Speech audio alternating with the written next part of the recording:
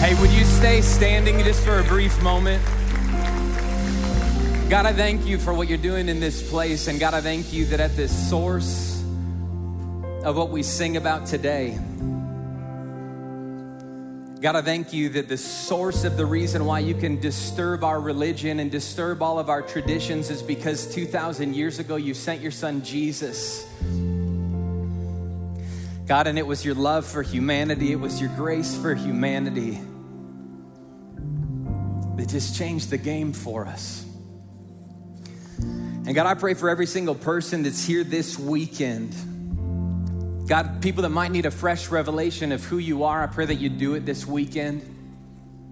God, people that don't know about your grace and about your forgiveness, my prayer is that you would do it this weekend. And God, the only way that the religion gets disturbed and the traditions get disturbed is when we encounter the person of Jesus Christ, who he is, what he said, what he was about, what he believed about us, and what he did for us.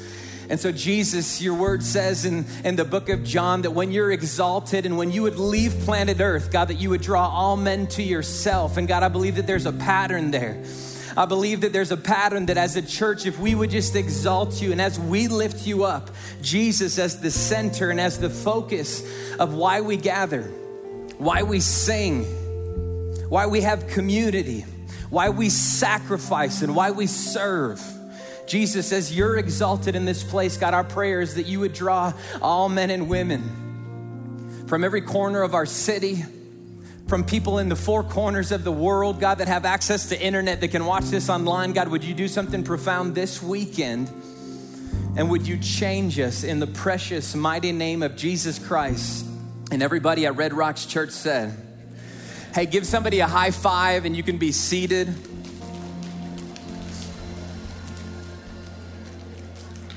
Anybody ready for a good weekend in church? I'm gonna give you another shot because I believe that deep down inside of you, you really want a good weekend at church. So I'm just gonna believe that about you. Anybody ready for a good weekend at church? There we go. We're gonna be finishing up a series that we've been calling People Are the Worst. I hope it's been a blessing to you. Has it been a blessing to you? Have you enjoyed it? You feel like your relationships are getting better? Maybe you as a person are a little bit less worse than when you started coming here. That's been our prayer. But I wanted to just take a quick moment before we dive into this, the topic for this weekend. If you came to one of our physical locations, you had an invitation card on your chair for a series that we're going to be starting next weekend called Modern Jesus. I'm going to just tell you, you're not going to want to miss out on this one because this whole series is going to be wrapped around the topic and this idea of who Jesus is. I think that there's a lot of questions when we think about the person of Jesus Christ. When you think about it, you kind of go like, okay, what does a carpenter from 2,000 years ago in Palestine have to do with how I should conduct my life today? If you think that and you have questions around that, you're probably not all that insane. And the fact of the matter is, I think there's a lot of people in your life that have questions around who is Jesus all about? Like, what is this guy? What was his mission? What was his philosophy? Does he even matter? And then on the back of this card, the question is he still relevant? We're going to be answering a lot of those questions and hopefully wrestling through some things together as a church family. And I want to encourage you, this invitation is for you. So come back next weekend. We also have invitations on our mobile app and online that you can get to send an invitation to some of your friends. But I want to encourage you, come and be a part of next weekend, because it's going to be really special, I think, in the life of our church. And I believe that God's going to do some cool things, not only in our lives, but in the lives of the people that we get to do life with. So come back next week as we kick off our new series, Modern Jesus. If you have your Bible, though, this weekend we're going to talk about something that I think many of us, if we're not careful, this topic can become kind of just average, ordinary, run-of-the-mill. We don't put any significance on it. I want to talk this weekend about our words. If you have your Bible, would you turn to Proverbs 18:21? This is the wisest man, other than Jesus Christ, to have ever lived. This is his proverb, his choice words of wisdom. And he says something that's kind of provocative. In Proverbs 18:21, it says this, that death and life are in the power of the tongue, the power of the tongue. And it says, and those who love it will eat of its fruit. What it's referring to is those who love it means those who enjoy the words, those who enjoy the communication will eat of its fruit. This passage is kind of weird. Number one, he says that life and death are in the power of the tongue. When you first read this at first glance, it kind of sounds like he's using some like hyperbole or something. Like, I'm gonna add a little bit of dramatic flair just to catch their attention. I want them to know that their words kind of matter. Like, so I'm gonna tell them that life and death are in the power of your tongue. Can I tell you he's not using hyperbole here? He's driving home a point to us that is woven throughout the fabric of all of Scripture, and it is woven throughout the history of the universe, that our words really matter. But do you believe that both life and death are found and derived from the power of the tongue? I want to press into that this weekend because I think if we're not careful, we can go out throughout the day-to-day relationships in our lives, conducting our behavior in the office place, raising kids, dating girls, dating guys. And if we're not careful, we won't realize the significance that is associated by God with the words that we speak. If I can, just for a moment, let me just remind us together as a church family, some of the powerful things that have taken place through words throughout history. One being all the way back in Genesis chapter 1. Remember that part of the story where the heavens and the earth are created. The Bible says that God spoke them into existence. That the very world that we live in, the air that we breathe, the sun that we see, the rotation of the universe, the stars in the sky, it says that God spoke them into existence. Power of words. When Jesus heard about his friend Lazarus had passed, he went to his tomb, and with a word, Jesus raised Lazarus up out of the grave. Power of words, pretty profound. With a word, Jesus performed every miracle, and every miracle was associated with Jesus communicating words. It's the power of words. This one's probably pretty awesome, probably goes on the top of the list. And it says, with a word, when Jesus was crucified, he was on the cross, and with his final breath, he denounced sin and the power of sin dead and finished. And it's gonna be incomplete from now on with one word, tetelestai. It is finished. It's the power of a word. Jesus healed the nobleman's son with the power of a word. He quieted the storm with the disciples with the power of a word. He healed the centurion's servant. He cast out evil spirits. And then this one's pretty amazing. You want to see the power of your words? In Romans 8, all throughout Romans, it communicates how you and I are saved. And in Romans 10:9, it says something pretty profound. It says that when we confess with our mouth that Jesus is Lord, and we believe in our hearts that he was raised from the dead, we will be saved. When we confess with our mouth, it will save your soul for all of eternity. You don't think that your words are powerful? The basis of our faith is sprung from a belief that if we can confess with our mouth that he is Lord, we will be saved. Your words are powerful. Let's hope that they're powerful enough, right? Let's hope that they're significant enough. And yet I think we go throughout a lot of our day-to-day life in our relationships flippantly throwing out words. Any of you just the quintessential foot putter in mouther? Anybody out there? Some of you are nudging spouses right now. We can get into a lot of trouble with our words, but I want to continue to look from the standpoint of Scripture at how our words should be used, because I can tell a lot about you by the words that you use, right? You can tell a lot about people in your life by the words that they use. You can tell whether they're insecure or they're confident. You can tell whether they're kind and considerate and compassionate or they're angry. You can tell whether they're talkative and extrovert or they're an introvert and they don't want to talk to you. You can tell a lot about somebody's words. Words are almost like a gateway to what we believe. If I want to know what you believe, I just got to hang out with you for a little bit. And a lot of the times, our belief is shown the most through our words when we're under pressure, when we're in conflict. I can tell a lot about you by your words. I wonder how do you treat your words? Do you throw your words around flippantly, or is there great care and great tact with the way that you use the words? Because the Bible says that there's only two types of fruit that come from our mouth, come from our lips, come from our words. There is either life or there is death. It doesn't just say like God's two favorite things that happen are life and death. It just says when you speak, you are either speaking life or you are speaking death. And the question that we need to be asking in our hearts is, what is the predominant thing through the way that I communicate? When I'm speaking to my children, is it words of life or are they words of death?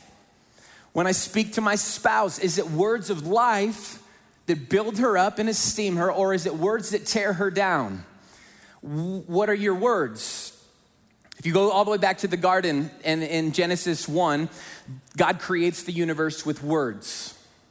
He creates life. But also in the book of Genesis, in Genesis 3, there was another aspect of words that brought death. Some of you guys know the story. The serpent comes, the enemy comes to Adam and Eve. And he asked this question and he says, did God really tell you not to eat of the fruit? Did God really tell you?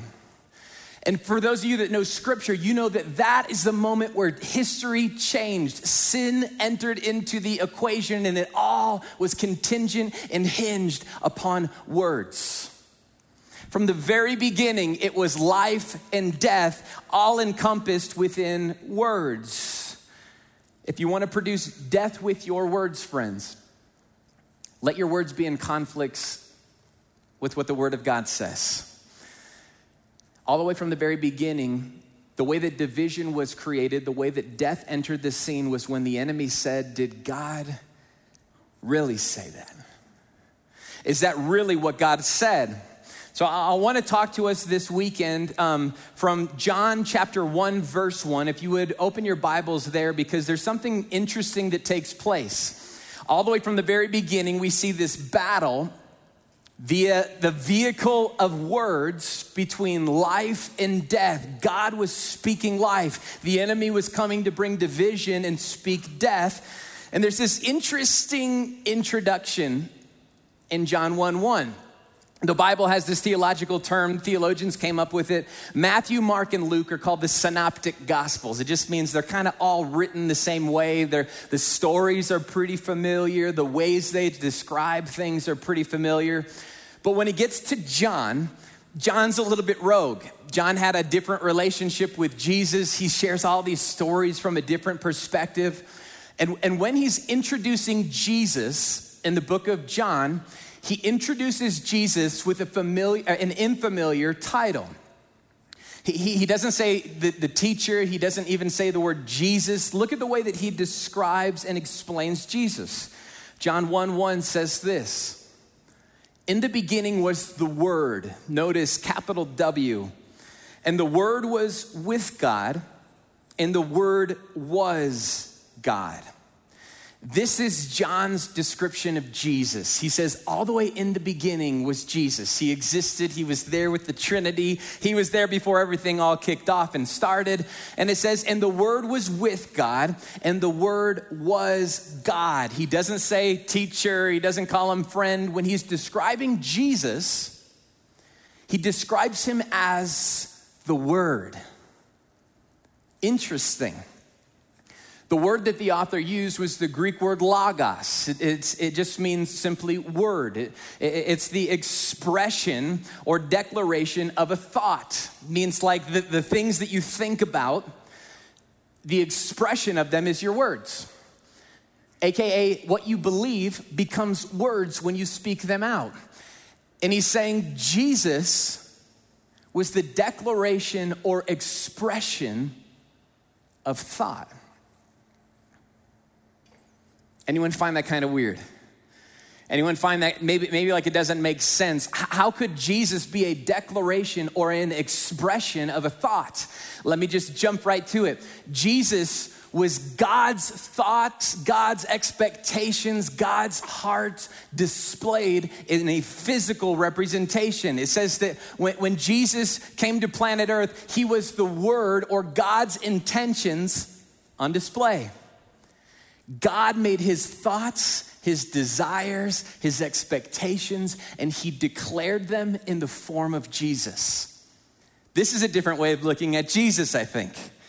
God's going, listen, I have all these thoughts and feelings and things I want you to know. I want you to know that I believe about you and the way that I love you. And I want to give you kind of like a glimpse into what I really, really believe. I'm going to give you my word. And what I mean is I'm going to give you my son, Jesus. And he's going to represent what I think, what I believe, and what I dream about as it pertains to you and me. This is a pretty amazing gift.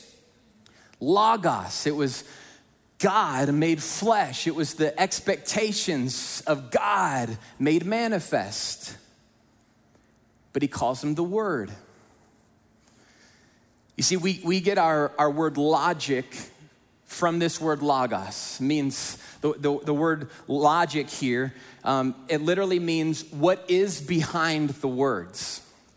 Now, hang with me. I know we're just kind of getting all nerdy for a little bit, but it means what is behind the words or the meaning behind the words. So when God sent Jesus, he says, I'm going to send my word.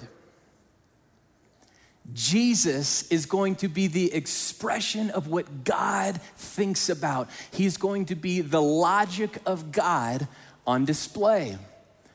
Let me provoke something really fast before you call me heretical. These pages are not simply the Word of God. Some of you are like, I knew this. Red Rocks place, didn't believe. Let me explain this. There is a message or the Word of God that God was intending to communicate through these words. Meaning you can't simply just read these words and know everything about God. He's trying to communicate a message through these words, a sense of logic through these words. Let me explain. Have you ever heard the saying, the apple doesn't fall far from the tree? My words make it sound like I'm talking about the distance that an apple travels when it hits the ground and rolls from a tree. But if you follow my train of logic, you know that I'm not necessarily referring to that. When I say that type of a saying, I mean, that child is a lot like their parents. The logic behind the words expresses something deeper, something important about the words. It is the logic or the thought process behind the words. Stay with me. Jesus was God's logic on display. And he's going, listen, when you look at the life of Jesus, you are gonna know my thoughts, my intentions, and my logic. The things that are logical in the mind of God, he says, listen, my mind is incomprehensible. The Psalm says that the thoughts of God are so much higher than our thoughts. So he says, I'm gonna make it really simple. I'm gonna give you a man that you can identify with, and I'm gonna give you Jesus. He is gonna be my words or my logic on display.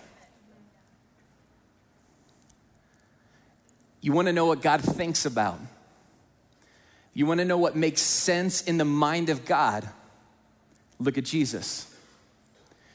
You wanna know what God wants to say to you? You wanna know what God thinks about you, what he believes for you? He goes, look at Jesus, because Jesus is going to be the exposure. Jesus is going to make visible the logic of God. If you think about this, Jesus is to God what your words are to you. Your words, friends, are going to expose what you really, really, really believe. Have you ever caught yourself in kind of one of those moments that you're not proud about and you're like, stink, I shouldn't have said that? Or you get really heated in a discussion at work and you're like, I shouldn't have taken it that far. I shouldn't have yelled at him. I shouldn't have called him that. I shouldn't have said that behind their back. Anybody gotten ousted for gossip? It just doesn't feel good. You go, I just shouldn't have said it to begin with. Why did I say that? Have you ever said that? Why did those words leave my mouth? Why did I say that to them? Why didn't I drop it?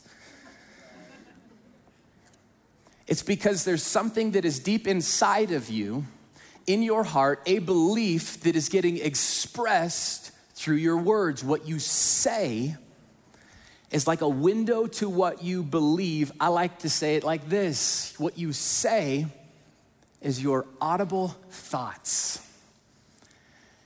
Friends, our words are really, really important, but I want us to look at the heart behind why we say what we say and why we shouldn't say some of the things that Scripture tells us not to say.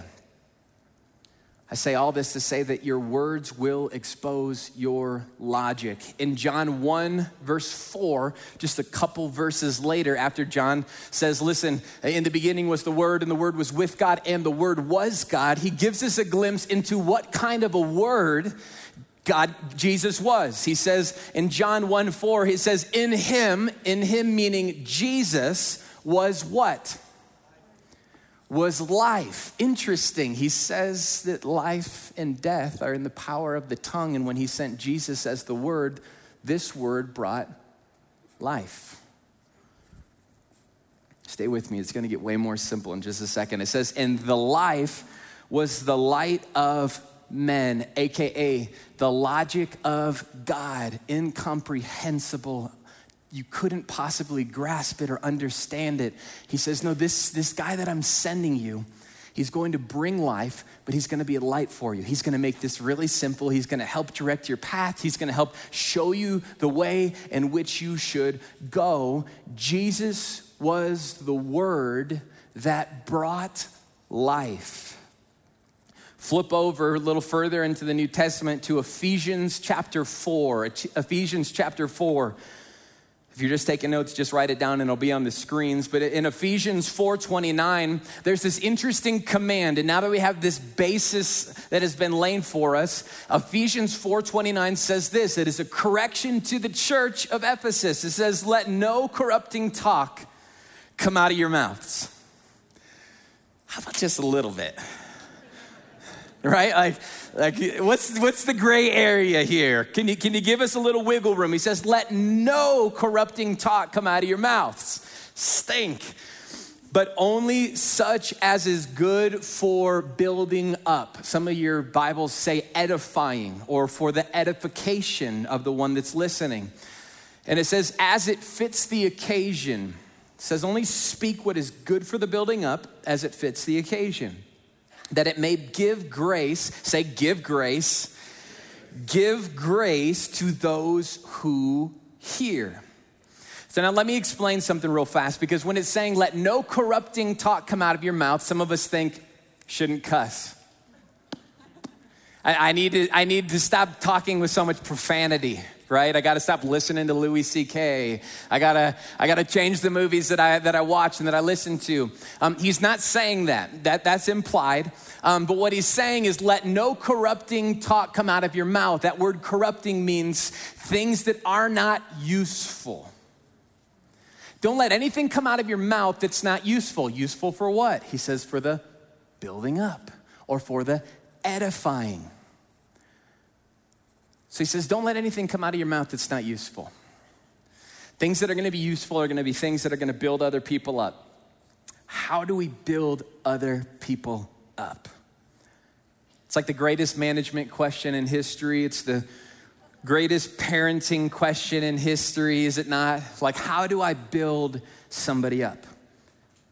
The word edify, it literally it refers to building up a building, like doing it sequentially in stages, seeing something built in front of you. How do I build somebody up? Great question. He says, by giving grace to those who hear.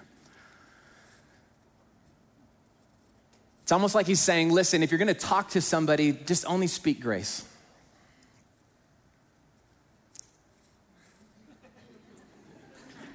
Y'all, when I've been studying this over the last few weeks, this has been so convicting for me because as I'm reading through the scriptures, I'm starting to be like, oh my goodness, I just shouldn't even open up my mouth. Right? Like what's coming out of me is gross. And I'm tearing people down and I'm biting people behind their backs and then I'm stabbing them over and over like this. It's not good. And he says, let nothing corrupt come out of your mouth, but only speak grace for the purpose of building people up. One more question, what is grace? The Bible says that grace is unmerited or unearnable favor, meaning that if you could earn it, it's not grace. It's only extending favor upon somebody that is not contingent upon behavior. Now, think about this. If we would take this type of speech to the people in our lives, think about how complex and difficult this could be because we're hardwired to go, you screwed up this way, I'm gonna tell you how it is, and then I'm gonna discipline you, and then we probably need some space. He's going, no, it doesn't have a purpose here. That it's words that don't mean anything. It doesn't provide you with anything. It doesn't give you anything. It is corrupt talk. It's not of any use. What he's saying here is not to give a pass or a grade A to people in your life that hurt you or your children that make a mistake. He's saying, this is what I want you to know. When you're in your relationships, your words should always extend the fact that no matter what the condition is, no matter what their past holds, no matter what they have just done, no matter what they've done in the past and what they may do in the future, your view of them never, ever, ever, ever changes. That's hard. But parents, can I encourage you? Could you imagine having a parent? Take your kids out of the equation. We all know they might need to be drop kicked. Could you imagine having a parent that on your worst moments, you lavished the same kind of love on them as when you did during their greatest accomplishments? Could you imagine that the way that you speak to them was as though they were your prized child, not your high child? Not your get kicked out of school child, or I stole money from you child, or mom, I'm sorry I wrecked the car while you were gone child. What if you extended that kind of grace to the relationships in your life? The book of Ephesians is gonna say, when you do things this way, you will build people up and your words will bring life and they will be of great use. I wonder how full of grace are your words? How full of life are your words? Typically, a good indicator of how full of life your words are is how many friends do you have? Because somebody that continually speaks negatively, continually speaks behind people's back, typically they don't have very many friends. But the people that are always encouraging and they're always speaking life and they're always building people up and encouraging the best in them, those people are always getting the text going, can we hang out? Can we go to coffee? Be my friend, right? You have a waiting list. Why? Because your words build up the people that are in your life. Let no corrupting talk come out of your mouths. Let no corrupting talk come out of your mouths. Turn with me, if you would, to Luke in the 6th chapter in verse 45. You want to know how you become a person that just speaks grace?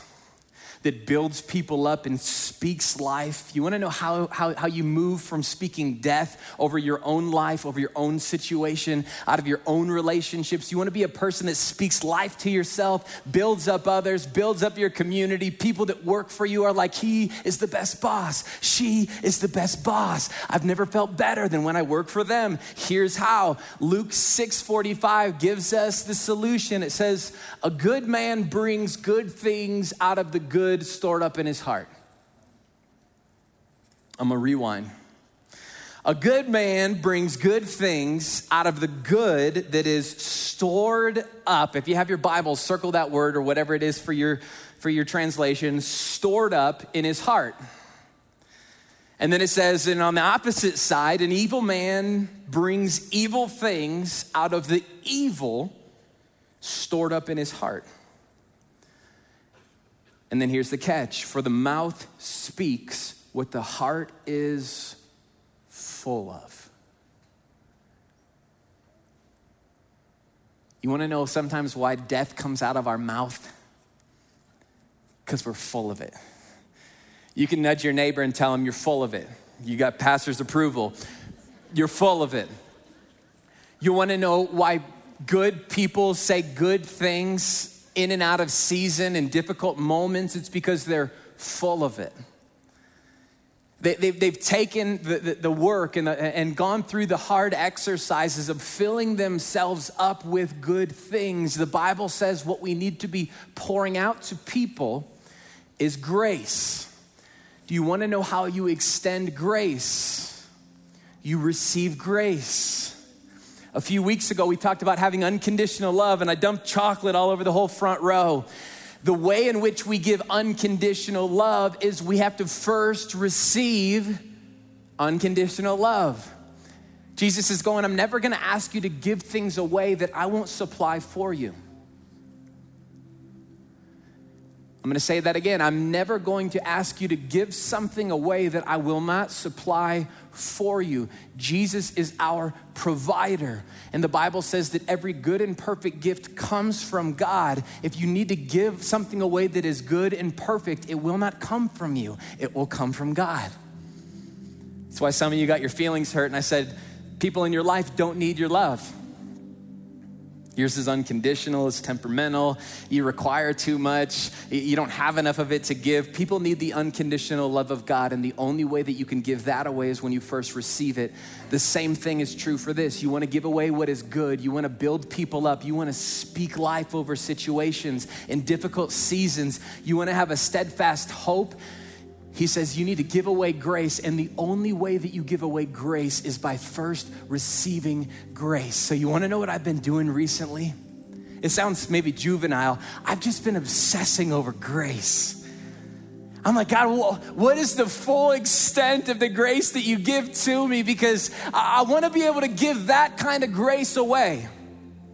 I'm tired of feeling like if I want to tell somebody about my faith, I got to have this whole theological list of explanations and how the world was formed, and was it millions of years or was it really 7 days? I'm getting a lot more fruit from my life just by leaning into his grace than I ever could being the smartest guy in the room. You want to give away what is good? Give away grace. You want to have life-giving relationships? You want to be the most popular kid in town, even at 45 years old? Give away grace. Because what is stored up will eventually come out through words. If you have your Bible, flip over to James 3:7, and I'm wrapping up. James 3:7 says this. It's amazing. He says, for every kind of beast and bird, of reptile and sea creature can be tamed, and watch this, and has been tamed by mankind.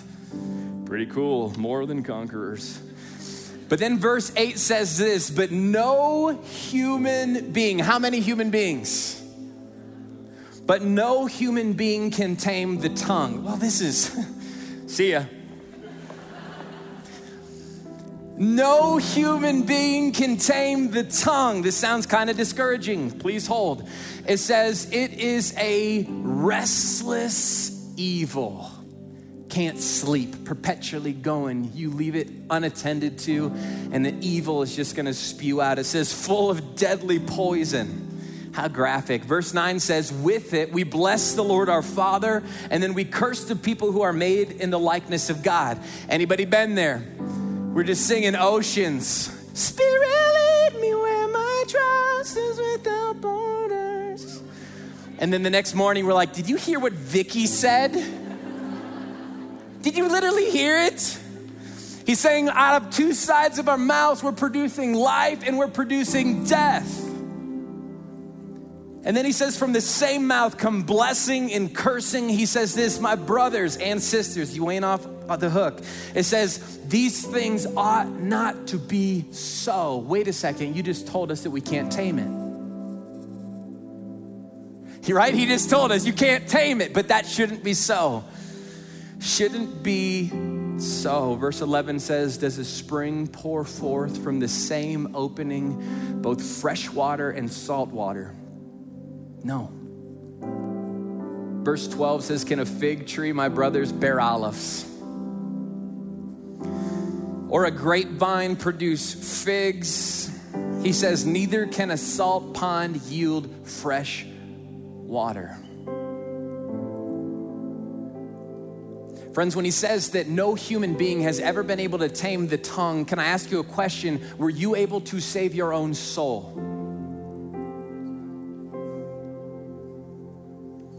The Bible says that our salvation comes not based upon works, lest any of us should boast, but it comes only through the finished work of Jesus Christ. It comes only through grace. It is by grace you have been saved, the Apostle Paul says. And friends, can I tell you, it is only by grace that you will tame the tongue. The more that you drink from grace, you learn about grace, you hear about grace, you're reminded in your communities about grace, then you will be able to tame your tongue and extend grace, not the poison that he says earlier.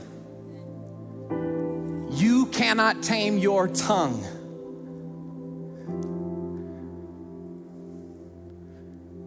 If you've ever been in traffic, you've probably proved that.